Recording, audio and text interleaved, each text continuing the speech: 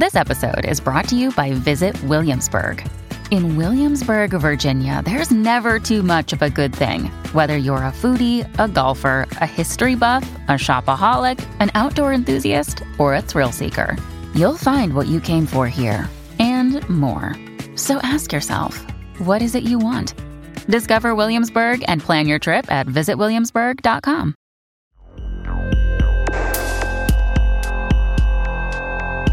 Before we begin, we'd like to give a shout out to our most recent financial donors. Thanks so much for helping us to keep the lights on, Teresa, Jonathan, Barbara, and Kayla. For anyone else who wants to learn how to support this podcast, there are links to our Patreon and PayPal accounts on our website, ohiomysteries.com. And now, on with the show.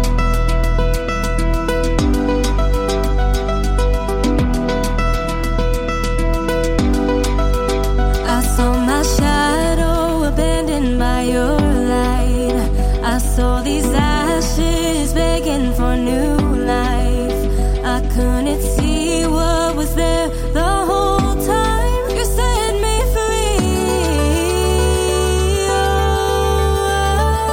Oh, take this life and let it be yours. Let it be yours. Let it be yours. Hello, listeners, and welcome to Ohio Mysteries. You're listening to a clip of Set Me Free by Megan Rochelle, a Christian pop artist from Akron, Ohio. Megan is our featured Ohio musical artist tonight, so hang out with us to the end of the podcast. We'll tell you all about her and let you listen to that entire song.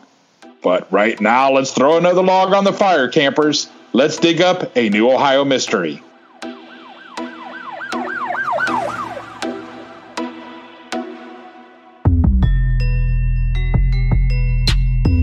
I'm your co-host, Steve Yoder, and with me is our award-winning journalist, Paula Schleiss, who spent 30 years telling these kinds of stories for the Akron Beacon Journal. Hi, everyone.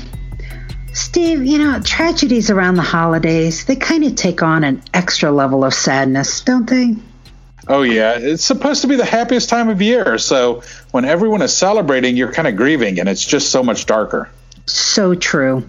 Today's story took place 47 years ago on this very week. That short window where you're still carrying the glow of a completed Christmas, and now you're waiting for one final celebration, the birth of a new year. Joanne Elaine Coughlin came from a close-knit family, growing up in the Brownlee Woods part of Youngstown, Ohio. And she had spent a wonderful holiday with her parents and three sisters. But we don't know if she ever saw the new year. We have to stipulate believe, because we don't know. Joanne vanished between the holidays and has never been seen again. This is Joanne's story.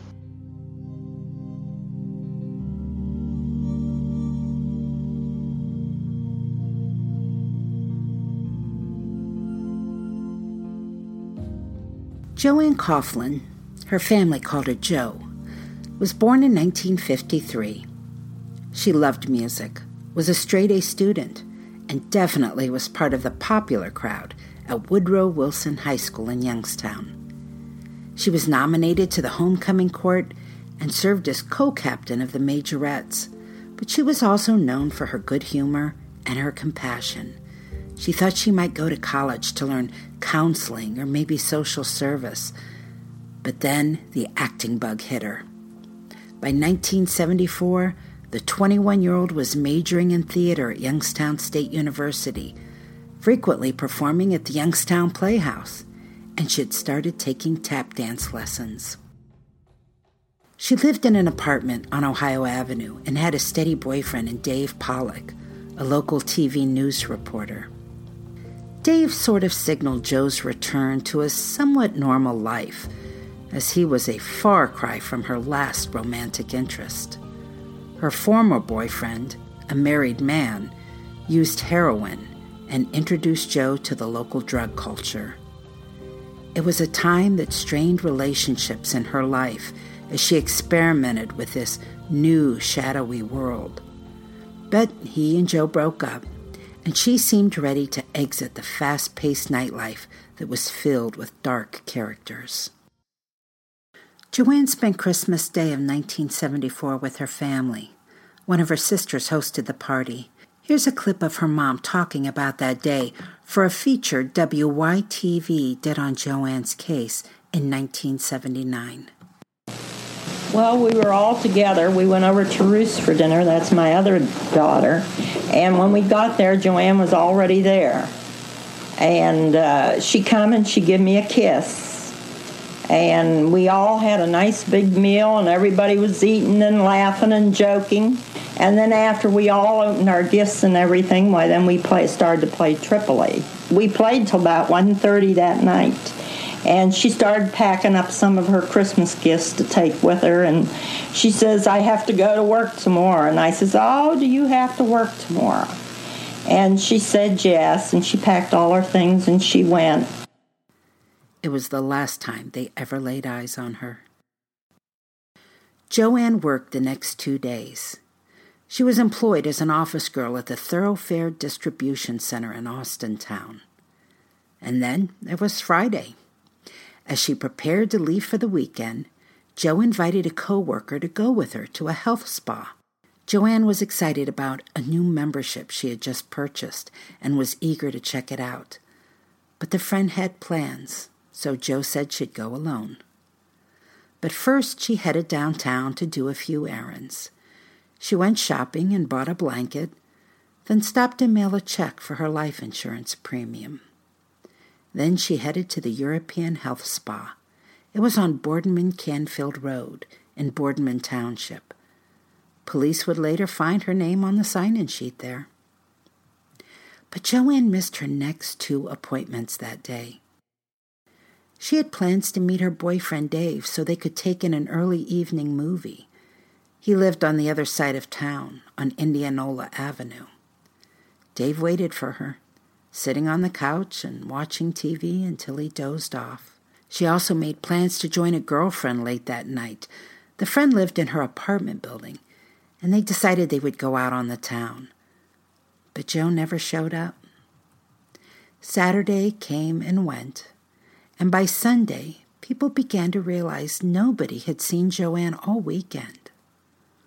On Monday, when she failed to show up for work, it was obvious something was wrong.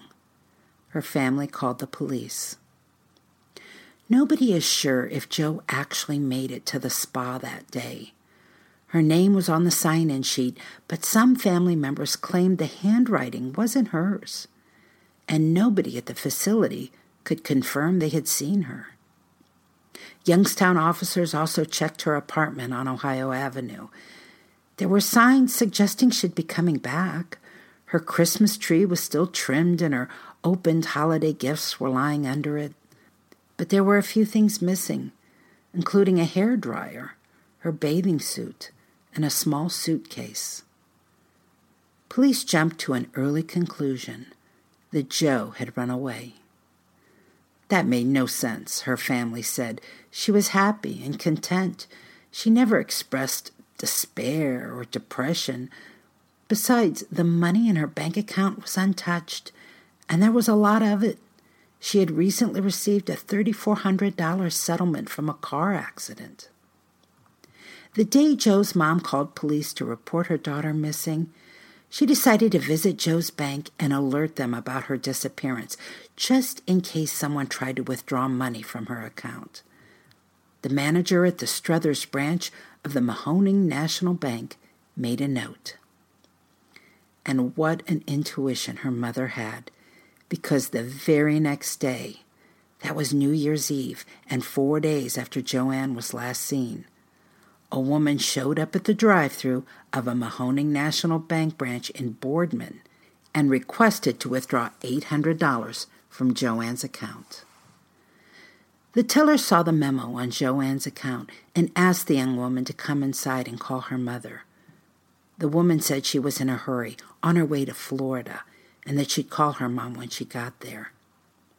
But the teller wouldn't relent, saying either she had to come in and call her mother or go to the Struthers branch and sort things out.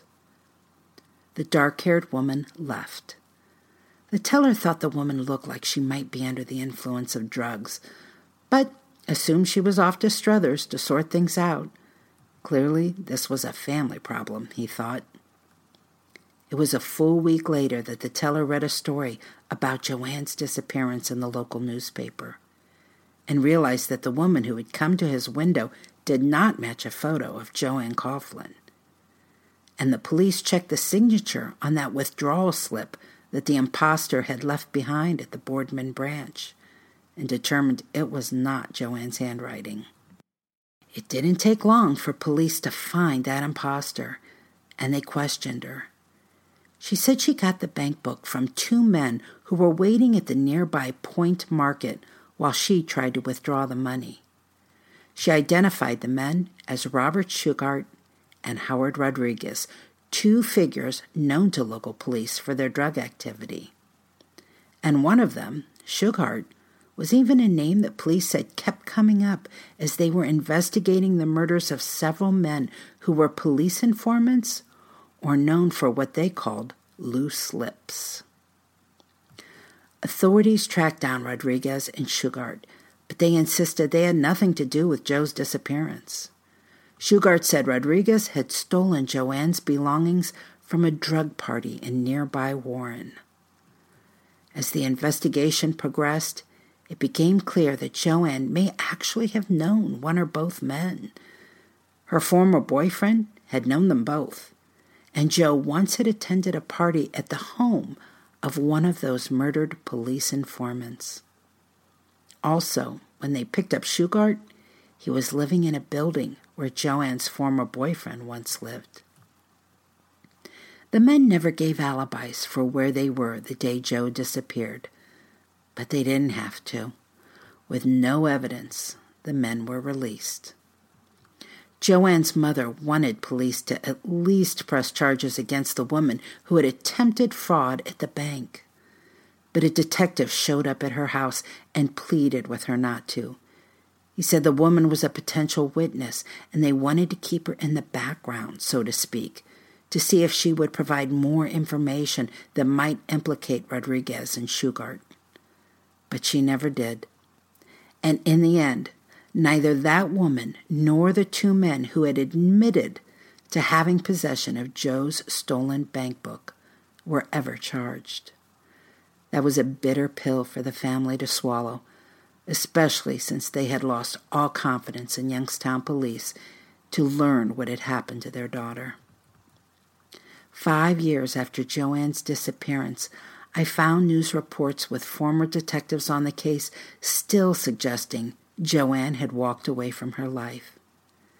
And to this date, no one has ever recovered her car, a 4-door 1968 Ford Fairlane with a license plate number H4482G. There is an educated guess as to where Joe and her car may be. At the bottom of a stone quarry off US 224 near the Pennsylvania border. That's because several people who lived in the area of Villa Marie Road near the quarries later told police that they saw a woman being dragged out of a car and into a truck about 10 p.m. on December 27, the very day Joanne disappeared. They couldn't say it was Joe, but it sure seemed like a hell of a coincidence. Joe's family paid for a search of the stone quarry, but nothing was ever found. Authorities noted that sediment could quickly cover anything that sank to the bottom. In 1976, Joe's family convinced the Boardman police to open a file on their daughter's case. After all, the health spa where she might have vanished was in Boardman, as was the bank where the imposter attempted to steal funds from her account.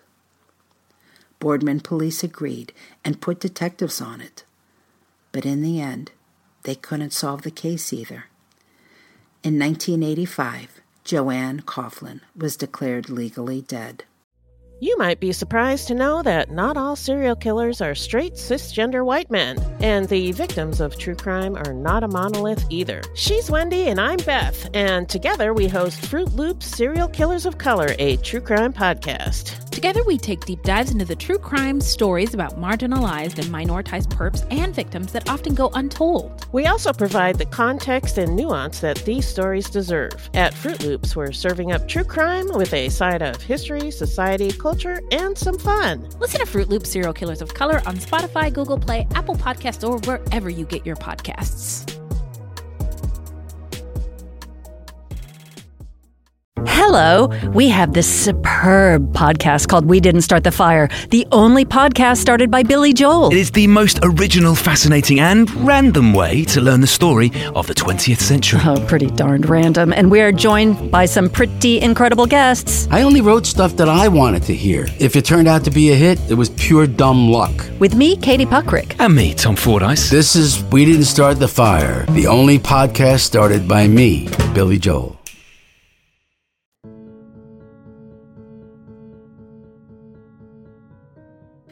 Decades passed, and then, in 2010, a brief moment when police thought they might have solved this mystery. Police in Huntington Beach, California had caught themselves a serial killer. His name was Rodney Alcala, and he was convicted of murdering 4 women and a 12-year-old girl. But investigators also found hundreds of photos of unidentified women in a storage locker that he owned, leading them to believe there might be other victims. While comparing the photos to missing women on a national database, a Huntington Beach detective thought one of them looked like Joanne Coughlin, and he reached out to Youngstown police. By 2010, Joanne's boyfriend Dave had relocated to Florida, where he was a radio personality, and the Youngstown Vindicator reached him there to ask what he thought of the potential connection to Alcala. He said Joanne was a talented, aspiring actress, and if Alcala was using his camera to lure his victims, he could see how an offer by a professional photographer might have appealed to her. Alas, after police in Youngstown and Huntington Beach finished comparing notes, they realized Alcala was sitting in a California prison back in December of 1974 when Joanne disappeared. It couldn't be him. Sheriff Randall Wellington was a member of the Youngstown Police Department back when Joanne was reported missing, and in 2010, he said his theory about the case had not changed in 3 decades. "We felt it was robbery," he said. "She was going to the health spa, and they grabbed her, killed her, and put her in the stone quarry out by the Pennsylvania line." Today, Joe's case is in the hands of Youngstown detectives Dave Sweeney and Ron Barber, who have been spearheading a renewed effort to solve the city's missing persons cases. A recent story said they've been busy doing things like tracking down DNA samples from relatives of missing people and making sure dental records are included on national databases. So this case is not only open. Lately, it's been active. Anyone with information on this case can call the Detective Bureau at 330-742-8911. Steve, I've seen photos of those quarries, and yeah, they're big, but, it's not the Grand Canyon or anything. A part of me wonders, why don't we have the technology that can send a drone over a body of water and pick up an entire car, even if it is buried in sediment? I mean, I don't know what we have and what we don't have, technologically, but it seems like we should have that by now. Yeah, you would think so. I was watching an episode on TV, and they were bouncing echoes off of the bottom of the lake, and that was one of the things they said. If there's sediment down there and it's buried, it's very hard to find. Yeah, we've done several cases on people who they believe are in the Ohio River. And that's one of the things they keep saying. And I'm like, we put a man on the moon. Why can't we bounce radar off of a car that's in sediment? But right. I don't know. Well, Let's hope this story doesn't end here. Joanne's siblings are still alive. It would sure be nice to see them get some resolution. Oh, and by the way, I found out some additional information on Rodney Alcala. He was known as the dating show killer. Even though he didn't kill anybody from the dating show, he appeared on the dating show. This is where they pit two other contestants against you, and then there's a person who's asking questions. They can't see you, but they're asking questions. And based on your answers, they're going to choose you for the date. But I thought it was very interesting because she ended up picking Alcala, and when she met him backstage, she was creeped out, and she did not end up going on the date with him, actually, because of that. And one of the other contestants that he was going up against was an actor who actually appeared in Seinfeld. He was the frozen yogurt guy behind the counter. Yeah. And he said that when he met Alcala, Alcala got really close to his face and said, "I always get the girl." Oh, my gosh. Steve, I completely forgot that was the dating show killer. Yes. You sent me the links to that. That was crazy. I watched that. Right. And I remember thinking, oh, how creepy, and how she wouldn't even go on a date with him after she finally actually met him. Good thing she didn't. Right. Hey, do you have a clip of that you can play for us now? Yeah, and here's a clip. And welcome to the dating game. And we'll get right underway. It's time to meet our first three eligible bachelors for game number 1. And here they are. Well, let's see. Bachelor number 1 is a successful photographer who got his start when his father found him in the dark room at the age of 13, fully developed. Between takes, he might find him skydiving or motorcycling. Please welcome Rodney Alcala. Rod, welcome. Then she taught school in Phoenix, Arizona. Now she's here to educate our three bachelors in the art of amour. Welcome, if you will, sensational Cheryl Bradshaw. There'll be 1, 2, and 3. Ask them anything you like to find out more about them, except their name, age, occupation, or income, okay? And we're going to start by having them say hello to you and see how they sound. Number 1, would you say hello to Cheryl, please? We're going to have a great time together, Cheryl. Okay. And here we go. Bachelor number 1. Yes? What's your best time? The best time is at nighttime. Why do you say that? Because that's the only time there is. The only time? What's wrong with morning, afternoon? Well, they're okay, but nighttime's when it really gets good. Then you're really ready. I'm a drama teacher, and I'm going to audition each of you for my private class. Bachelor number 1. You're a dirty old man. Take it. Oh, come on, over here. Oh,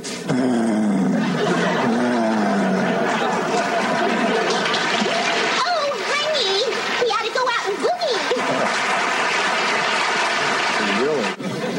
Bachelor number 1. I am serving you for dinner. Oh. What are you called, and what do you look like? I'm called the Banana, and I look really good.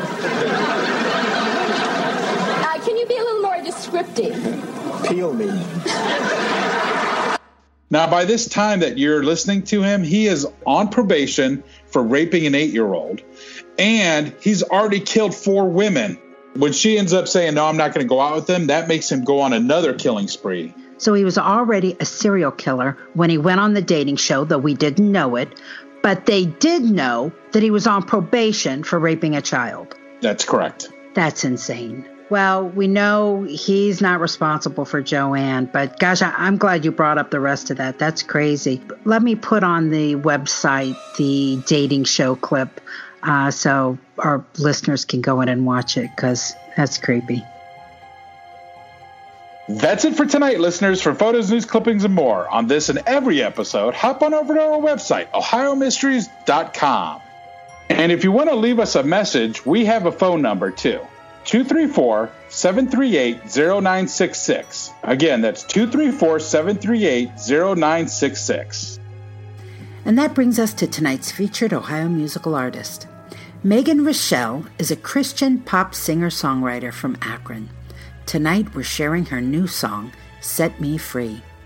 So I asked Megan about the inspiration for her song, and she said this.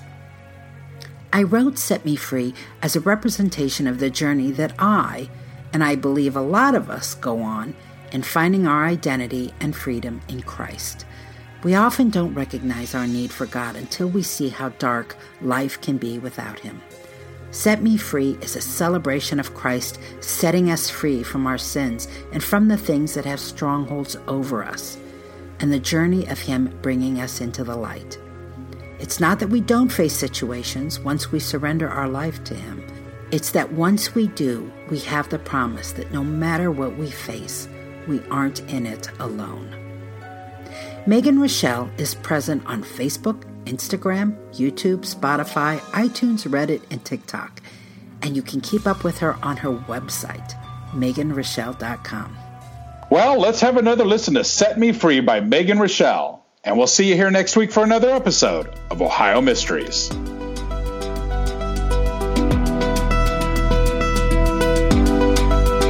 I saw my shadow abandoned by your light. I saw these ashes begging for new life. I couldn't see what was there the whole time. You set me free. Oh, take this life and let it be yours. Let it be yours. Let it be yours. My sin is great, but you see me whole, perfectly made by your hands. I've tried to run from my failures, all I've lost. I've tried to mask all the pain like it's all gone. I walked alone, now I see all that it costs, and you still love me. Oh, take this life and let it be yours. Let it be yours. Let it be yours. My sin is great, but you see me whole, perfectly made by your hands. Your love came down. My sins were drowned. My open heart found. You set me free. And though I walk through the valley of death, I will not fear. And though I can't see my next steps, I know you're near. And though I walk through the valley of death, I will not fear. And though I can't see my next steps, I know you're near. Oh, take this life and let it be yours. Let it be yours.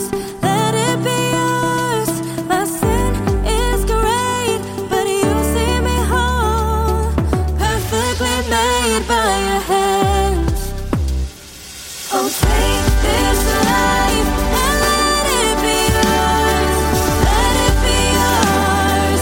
Let it be yours.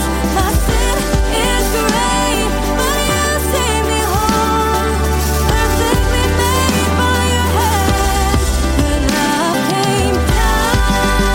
My sins were drowned. My open heart found. You set me free.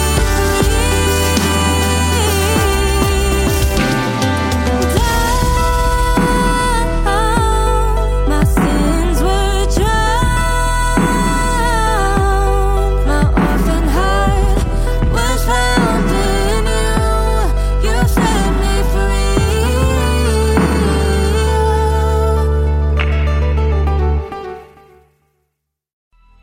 Coming up on 5 Minute News, I'm Anthony Davis. You might think it's partisan because maybe it's critical of one side or the other, but it's not. It's just the truth. And I think that's also something that's kind of unusual for Americans listening to the radio or to podcasts, because The news landscape in the States has been so partisan for so many decades, so 5 Minute News is verified, truthful, independent, unbiased, and essential world news daily.